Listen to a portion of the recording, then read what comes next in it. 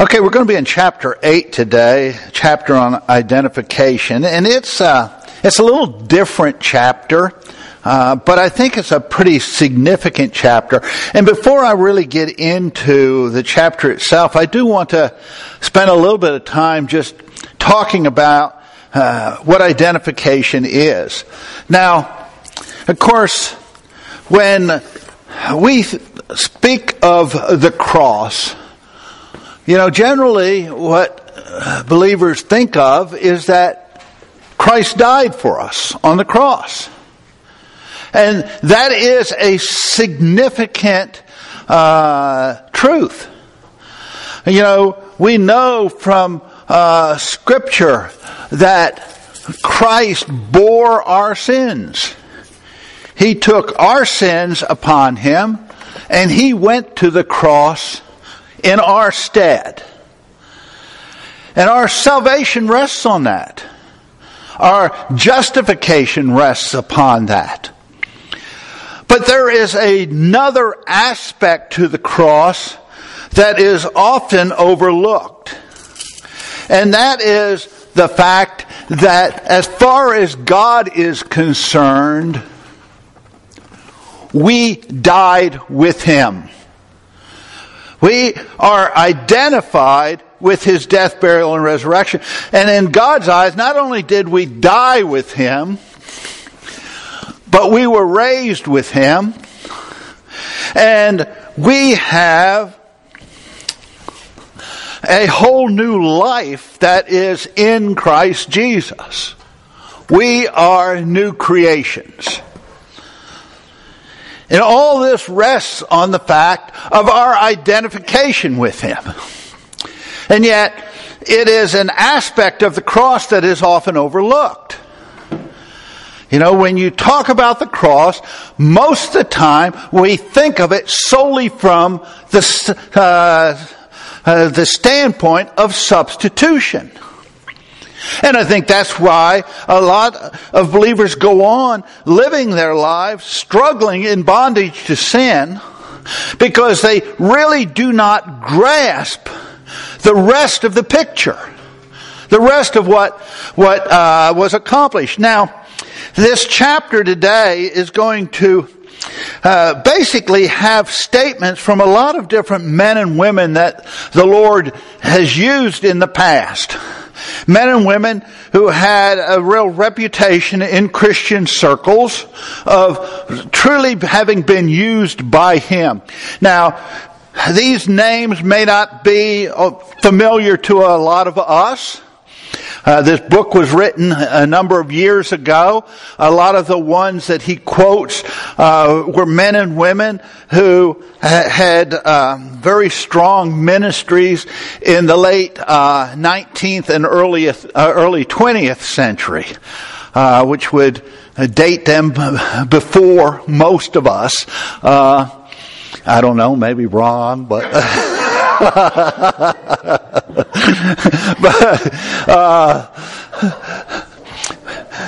And some of the names I'll try to point out who they were as we go through it. But before we get to the chapter, I do want to read the first 14 verses from Romans chapter 6, because really a number of these are going to make reference to Romans 6, because Romans 6 is a critical chapter when it comes to the issue of identification. Paul opens this chapter and he says, "What shall we say then? Shall we continue in sin that grace may abound? Certainly not. How shall we who died to sin live any longer in it? Or do you not know that as many of us as were baptized or immersed into Christ Jesus were baptized or immersed into His death?" Or you could say identified with Christ Jesus and identified into His death. "Therefore, we were buried with Him through our identification into His death, that just as Christ was raised from the dead by the glory of the Father, Even so we also should walk in newness of life. For if we have been united together in the likeness of his death, certainly we also shall be in the likeness of his resurrection. Knowing this, that our old man was crucified with him, that the body, or the totality of sin might be done away with, that we should no longer be slaves of sin. For he who has died has been freed from sin. Now, if we died with Christ, we believe that we shall also live with him, knowing that Christ, having been raised from the dead, dies no more, death no more hath dominion over him. For the death that he died to sin once for all, but the life that he lives to God. Likewise, you also reckon or count it as true yourselves to be dead indeed unto sin, but alive unto God in Christ Jesus our Lord. Therefore, do not let sin reign in your mortal body, that you should obey its lust. And do not present your members as instruments of unrighteousness to sin, but present yourselves to God as being alive from the dead, and your members as instruments of righteousness to God. For sin shall not have dominion over you, for you are not under the law, but under grace. Very crucial chapter. It is foundational to a lot of Paul's teachings as you not only move forward in Romans, but as you get into Ephesians and as you get into Colossians and, a number of Paul's other epistles. So much rests back on Romans chapter 6. The fact that we are identified totally with Christ.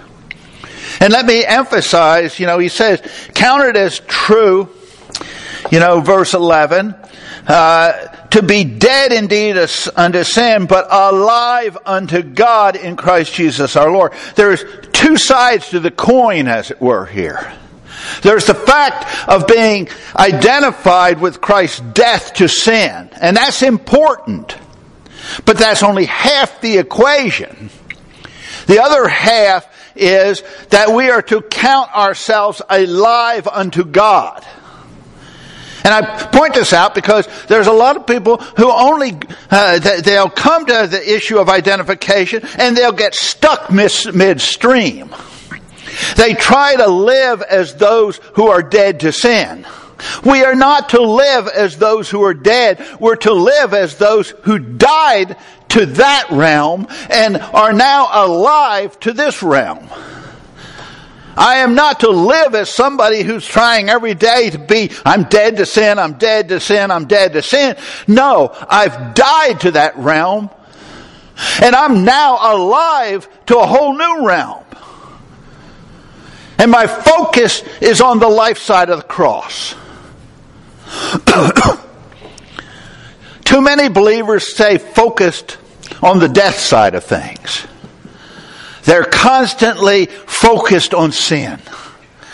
They're focused on trying not to sin. And they may be even focusing on being dead to sin, but their focus is very much on sin.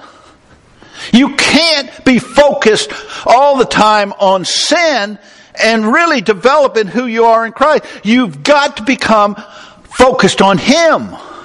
You've got to become focused on the life side of things. I recognize that I died with Christ to the old as far as God is concerned. This is a judicial thing. God considers Christ's death my death. And it severed me from my former relationship to Adam. And I recognized I am not, in God's eyes, who I once was. That has been done away with. And I now have a new life in Christ.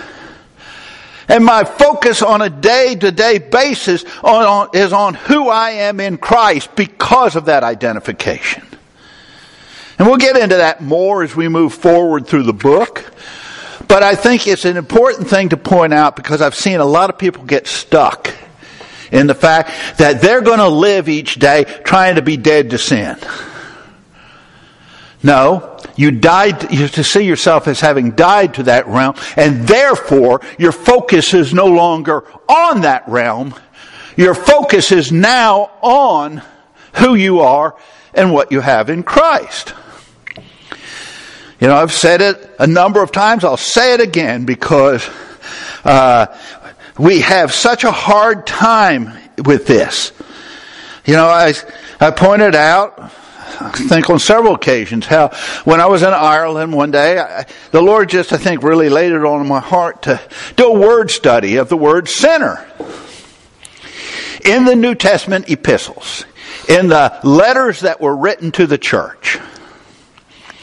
And so I, pulled out my quick verse, word search, and I put in, every form of the word I could, and was shocked because it appears 6 times between Romans 1 and the end of Jude. The word sinner, any form of it, comes up 6 times. 3 of them clearly with unbelievers. And 3 that are in a more neutral stance. It just depends how you take them, whether it's talking to a believer or an unbeliever. But, in those same passages, it was something like, 54 times we're called children, 20 times we're called sons. I forget how many times we're called saints. 135 times we're called brethren. We're called the temple of God. Those who are alive from the dead. All these terms. And yet, how do we define ourselves when we talk about ourselves? Well, we're just sinners. Have we embraced our identification with Christ? Yes, I have a sin nature, and we've talked about this as we've gone on. Our old man is seen as crucified. The old man is never seen as dead. Another interesting word study. What's seen as being dead and what's seen as being crucified. And you think, well, they're the same. No. Look at the crucifixion account. After the crucifixion, there was a lot of talking going on the cross. Crucifixion's a place of judgment. And the old man is judged. But I died with him. And yet, we as believers keep saying, well, we're just sinners. We're saved sinners, but we're sinners. No, we're saints that still struggle with sin. We're children of the Most High God who still struggle with missing the mark. But if we understand identification, we need to begin to see ourselves as those who are in Christ. We need to see ourselves as new creations.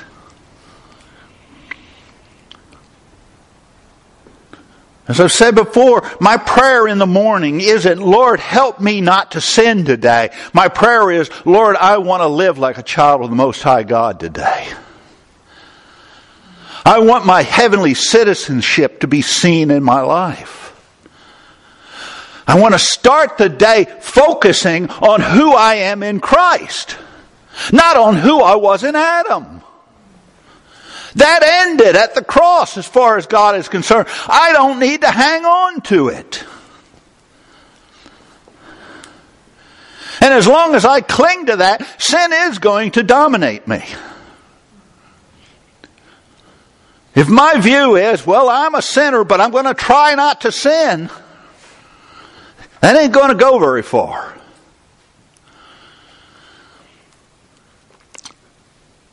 But if my focus is on, I am a new creation in Christ and I want to live in that realm, and my focus is there. And yes, I sin.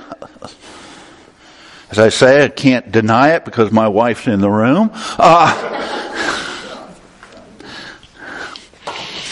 Any of you who have spouses can't deny it either. that's not, and when I sin, I acknowledge it as sin. I acknowledge, look, I've stepped off of the ground of who I am in Christ. And I pick up and I walk on. And I don't wallow in that sin. Identification is so critical to really learning to live in a realm of freedom. Yes? I have a simple illustration. Because if you tell me that I have to go on a diet, then I'm going to eat. Yeah. Yeah? No, it's a good illustration. The first is eat healthy. Yeah, as long as, I don't want to eat this, I don't want to eat this, I don't want to eat this, so you want to eat it. If your focus is on, I'm not going to do this sin, I'm not going to do this sin, I'm not going to do this sin, next thing you do, you give in to it. Your focus is on the wrong place. This is what, I want to challenge you on. Learning to focus over here. Yeah, Jonah, did you? I just wanted to share with y'all too. I don't know if you, give this some thought, if you will. When we taught marriage and family at the Bible college, it was the most incredible thing. And with the Irish, and some of them, their marriages were, we got into a mess. We could write a book. And as they began to see this, it even did so much for their marriage. Yeah. For them to see what's happening here. For me to be able to come to Rick and say, Rick, I'm sorry. I stepped over into that old nature of mine. I stepped over into self. And that is who I am apart from Christ. And you know what that does? It just changes everything. And the Irish said this, and some couples at the school, that it did change everything. Some of them were, some of those Irish were having affairs earlier on before we got there. And God so began to set them free as they saw one another and as they saw themselves and in this way. Yeah. Because you understand what's happening. Yeah. And you can address it and go forward and come together in it. Yeah. And walk with the Lord. It's just been an incredible answer for a lot of marriages. In the struggles that we have. And I'll just say it right up front. If you have marital struggles, it ain't between your new natures. If you have marital struggles, it's going to be on the basis of your old Adamic nature. It's not going to be on who you are in Christ. It's not those natures that are struggling with each other. It's that Adamic nature that we're to see as being crucified. We're not to pull this thing down off the cross and let it rule our life.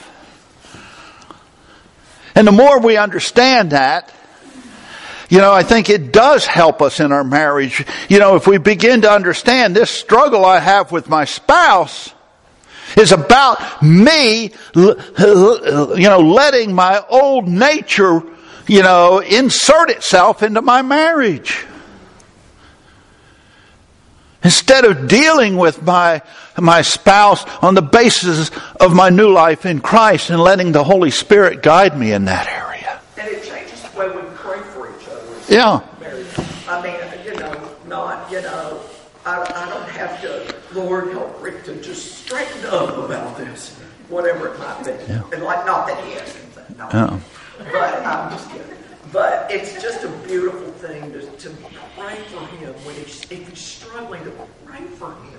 To pray that, he will understand this. And I know he does it for me. And it's just a sweet bonding around the truth that sets you free. Yeah. Not praying that God will straighten out this person and I'll live with that. Yeah. Big difference. Yeah. Okay, with that lengthy introduction, we'll now get into the chapter, which we probably won't get finished, but that's nothing new. So let's begin to look at some of these statements in this chapter. He says, as our thinking moves along from substitutionary birth truths, which I talked about a minute ago, On to the identification or growth truths. Substitution has everything to do with how we were born into God's family. But growth in our Christian life rests on understanding our identification with Christ. It's that new life we have in Christ that's going to grow.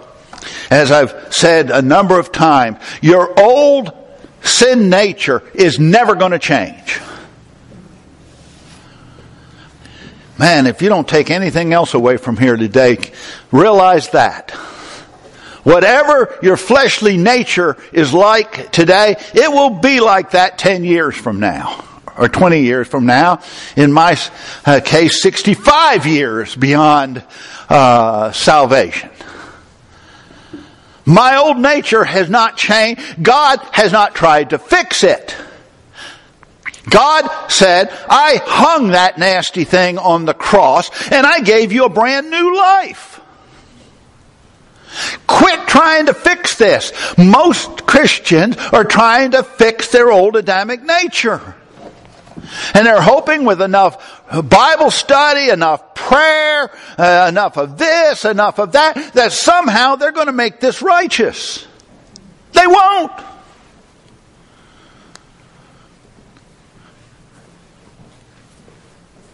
And I think this is where we've seen some men of God go down spiritually. Because I think they made the mistake of thinking this had somehow changed. And they let their guard down. And it hasn't changed. I told my students over and over again, I fear my fleshly nature. I know what it's capable of. It's what keeps me looking to the Lord and keeps my focus on who I am in Christ. Because I know my fleshly nature could destroy my marriage. It could destroy my life. It could destroy a lot of other people's lives very easily.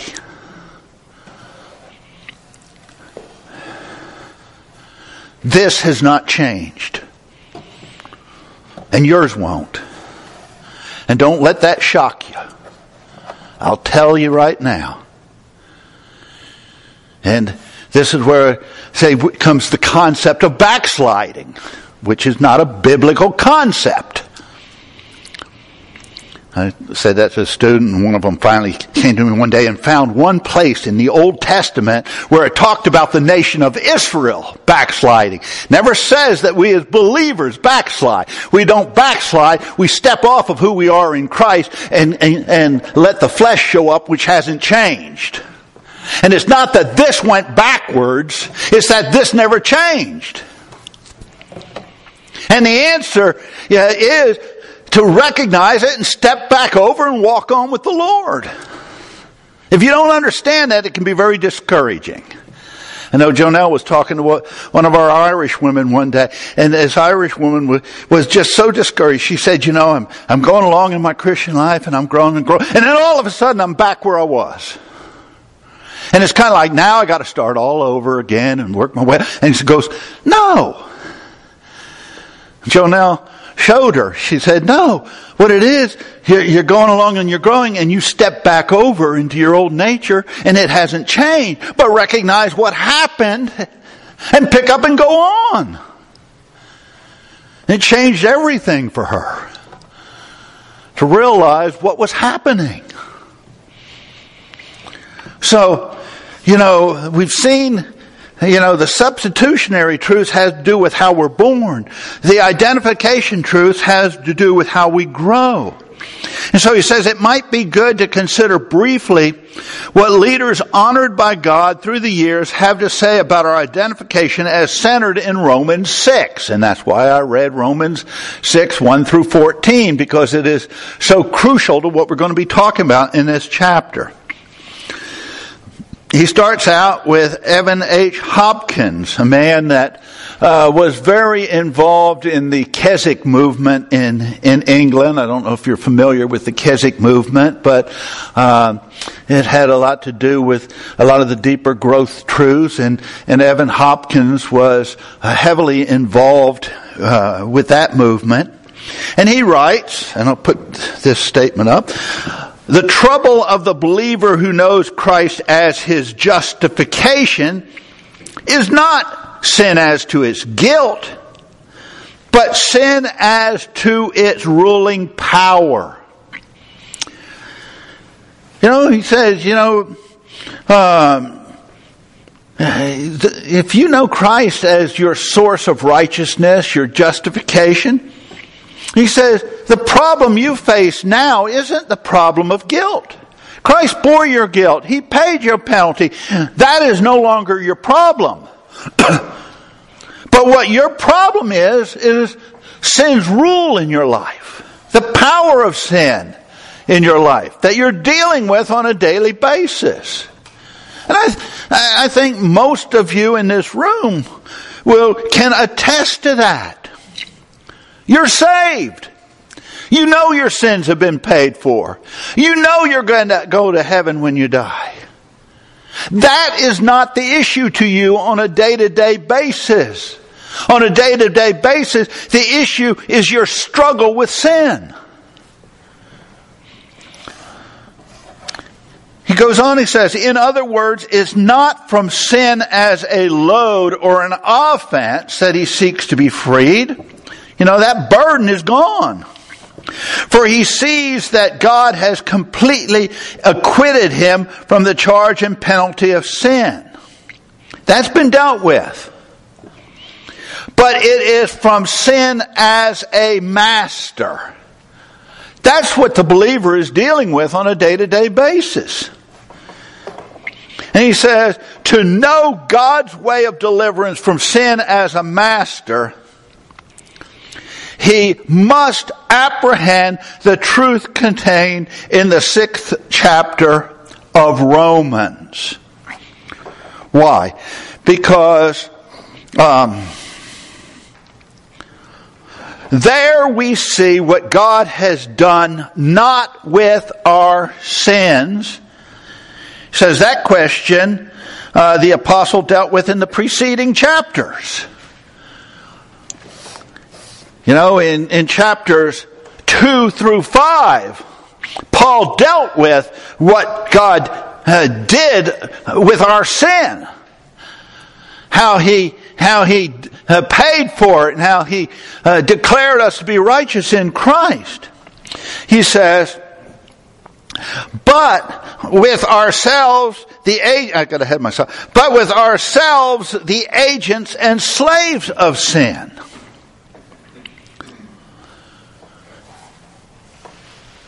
He says, he has put our old man, our original self, where he put our sins, namely on the cross with Christ. He took our old man and nailed it to the cross. And I'm to see it there and leave it there and quit trying to fix it. Somebody has likened it to, trying to fix the old man is like doing, an extreme makeover on a corpse. You can put all the makeup you want on that thing and it still isn't going to make it any better.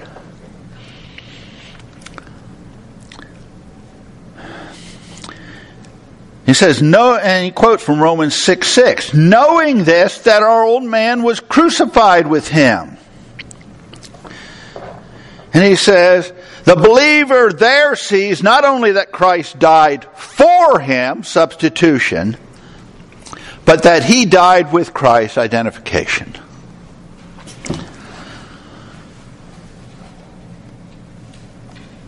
This is what Evan Hopkins has to say. Now, again, it's going to be interesting because he's got about 10 different men and women that the Lord used, all basically testifying to the same thing.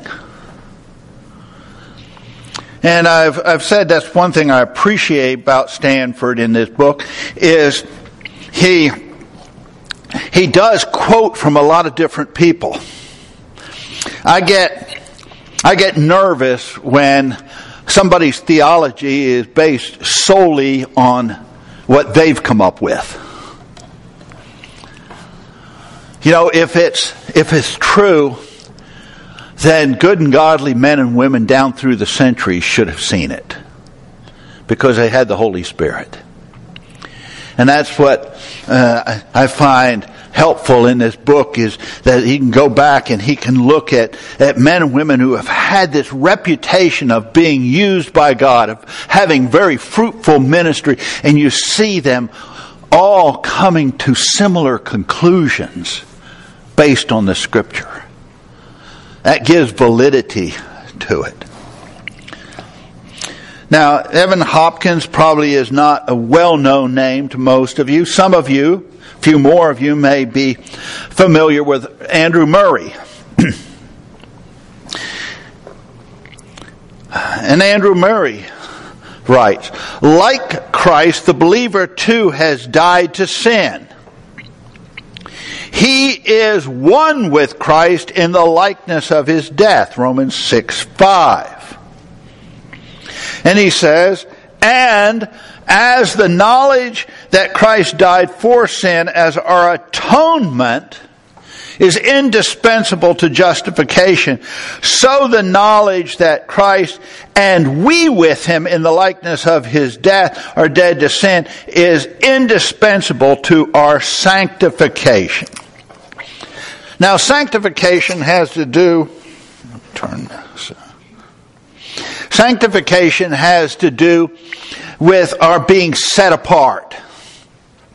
And of course, it probably would do well for me to say, there's three different tenses of sanctification really in Scripture. There's the past tense, which we can call positional sanctification, in which we have already been set apart in God's eyes as belonging to Him. And then there's an ongoing aspect of sanctification, which we call practical sanctification, in that it has to do with our practice. Our lives are in the process of being set apart to Him. As we live as new creations, our lives become set apart from the world. And then there's a future tense, an ultimate sanctification, where one day you and I will be removed from this unbelieving world. We'll be taken off to be with Him. We'll be physically separated from this world. And, I've used the illustration. I say, when Heather and Emily were little, they had their little programs at school, which we as dutiful parents would go to. And you sit out there in the audience and you look up there and you see like 30 kids and Heather and Emily. Positionally, they were set apart. We saw a bunch of other faces, but we looked and we saw two specific ones who were ours. They were different, in our eyes. And then when the program was over, let me add this. For the practical sense, there's, we saw them as hard. Well, we also desired that as they went through life, that their lives demonstrate the values of our family. And most of you parents are that way. Your kids say, well, everybody else is doing it. And what is your response? You aren't everybody else. You're my child. I desire that just like we see you as different from everybody else, we want them to recognize that you are part of our family. And then going back to that program, when it was over, we went up and we got Heather and Emily and we took them home. We separated them from the group and took them to be with us. So all three of those aspects are involved in our salvation. But where Andrew Murray is talking about that, the knowledge that Christ and we with Him in the likeness of His death are dead to sin is indispensable to our sanctification. He's talking about in the practical sense, the impact on our lives. It is what sets us apart. Then he quotes from Hudson Taylor, a name I hope is familiar to many of you. Hudson Taylor was a longtime missionary in China. He was the founder of the China Inland Mission, which is under a different name now. I forget what the name of the mission is, something world, but had quite a significant impact in China during his years. And he writes, "Since Christ has thus dwelt in my heart by faith, how happy I've been. I am dead and buried with Christ. I am risen too." Again, he saw both sides of it. Yes, he died with Christ, but he's risen with Christ. "And now Christ lives in me. And the life that I now live in the flesh, I live by faith in the Son of God who loved me and gave himself for me." And then he says, "Nor should we look upon this experience, these truths, as for the few." He points out these truths are not just for a few believers. He says, they are the birthright of every child of God. And no one can dispense with them without dishonoring our Lord. Back in my Bible college days, we had a chapel service every day, and most of them I can't remember a thing that was said, but there were a few. The things that stuck with me were generally just little one-sentence statements that kind of hit me. And this one guy was speaking, he said, "There are no such things as spiritual giants. There are just small Christians."